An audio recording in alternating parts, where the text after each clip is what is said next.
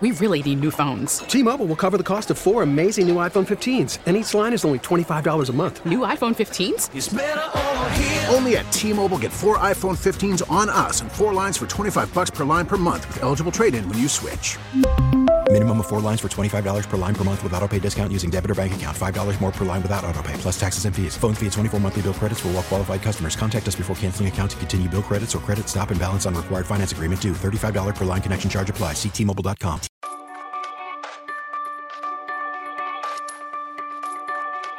I want to just work forward, and I want to make sure that everybody knows that we are committed to the safety of our students. We're committed to the safety of our staff. We're going to work together.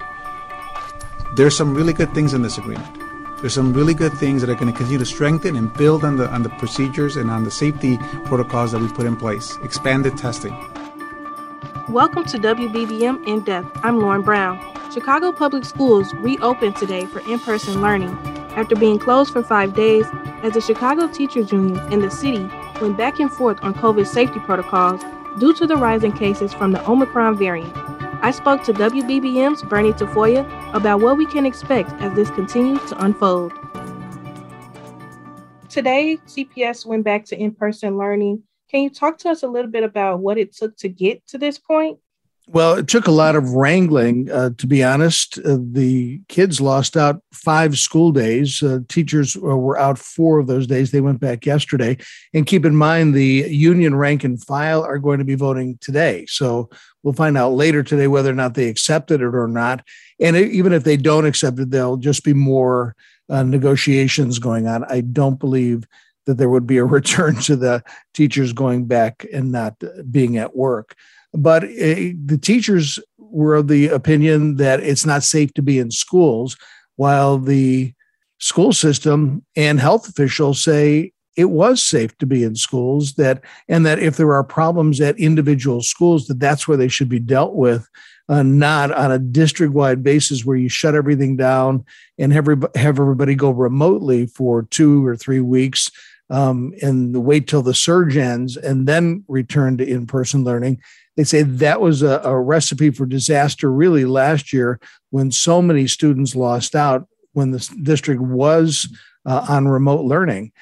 So there was a lot of tugging going on. And like I said, even health officials were saying that in school is where kids needed to be. And that, if kids tested positive or if there was some kind of a close situation where somebody might have come in close contact with somebody who had tested positive, that they should quarantine. And so now it comes down to what happens next. It could be that if they agree on the metrics, that if a certain percentage of classrooms or students in a class test positive or teachers test positive and can't be in school, that those schools might shut down and go to remote learning for a specific amount of time. But it would not be on a district-wide basis. It would be on a school-by-school or even classroom-by-classroom basis. Do you know any of the concerns of parents on both sides, whether they prefer in person, whether they prefer virtual? What have been some of the comments from parents over the past few days?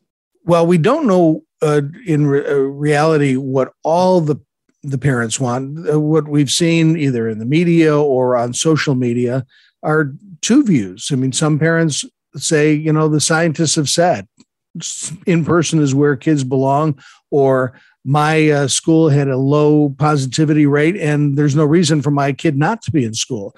And there were others, parents who said, you know what, I'm afraid that my kid might bring COVID home. I have people who might be immunocompromised at home and are at risk of contracting the coronavirus.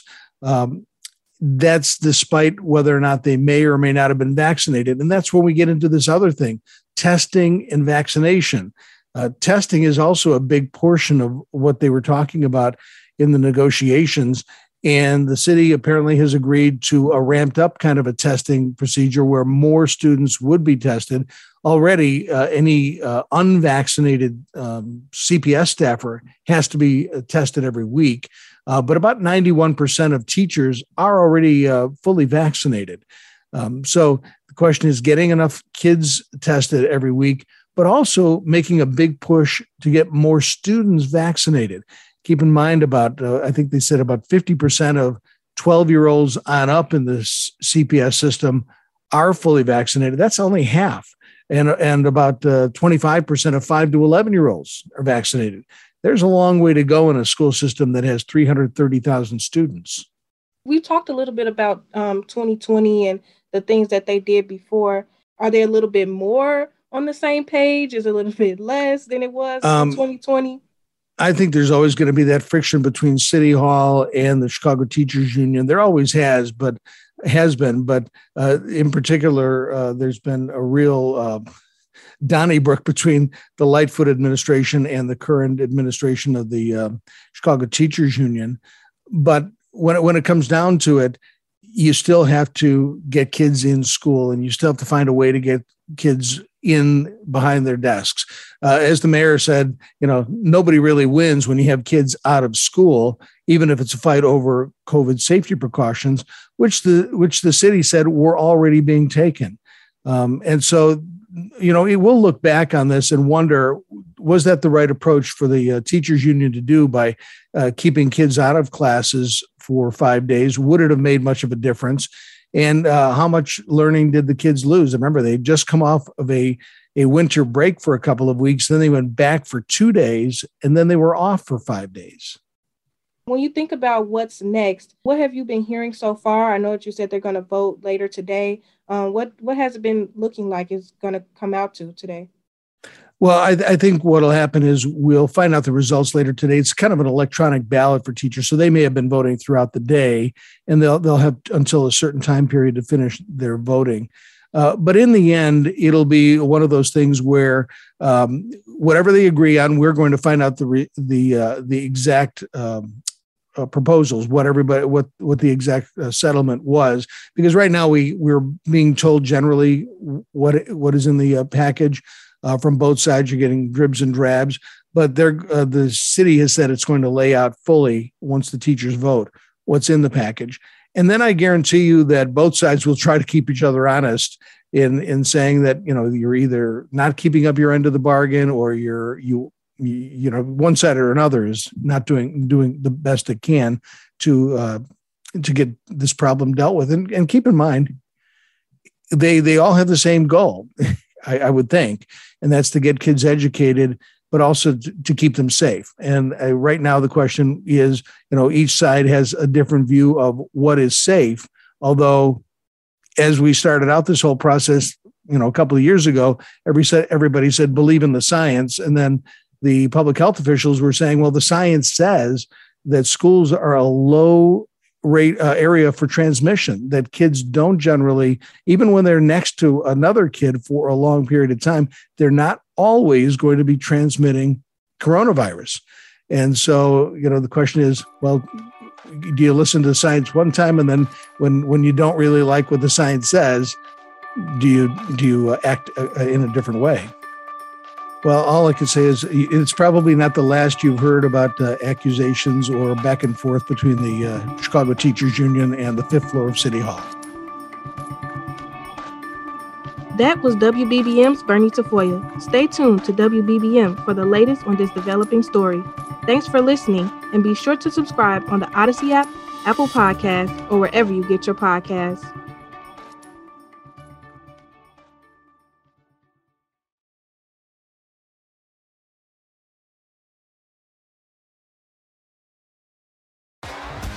T-Mobile has invested billions to light up America's largest 5G network, from big cities to small towns, including right here in yours. And great coverage is just the beginning. Right now, families and small businesses can save up to 20% versus AT&T and Verizon when they switch. Visit your local T-Mobile store today.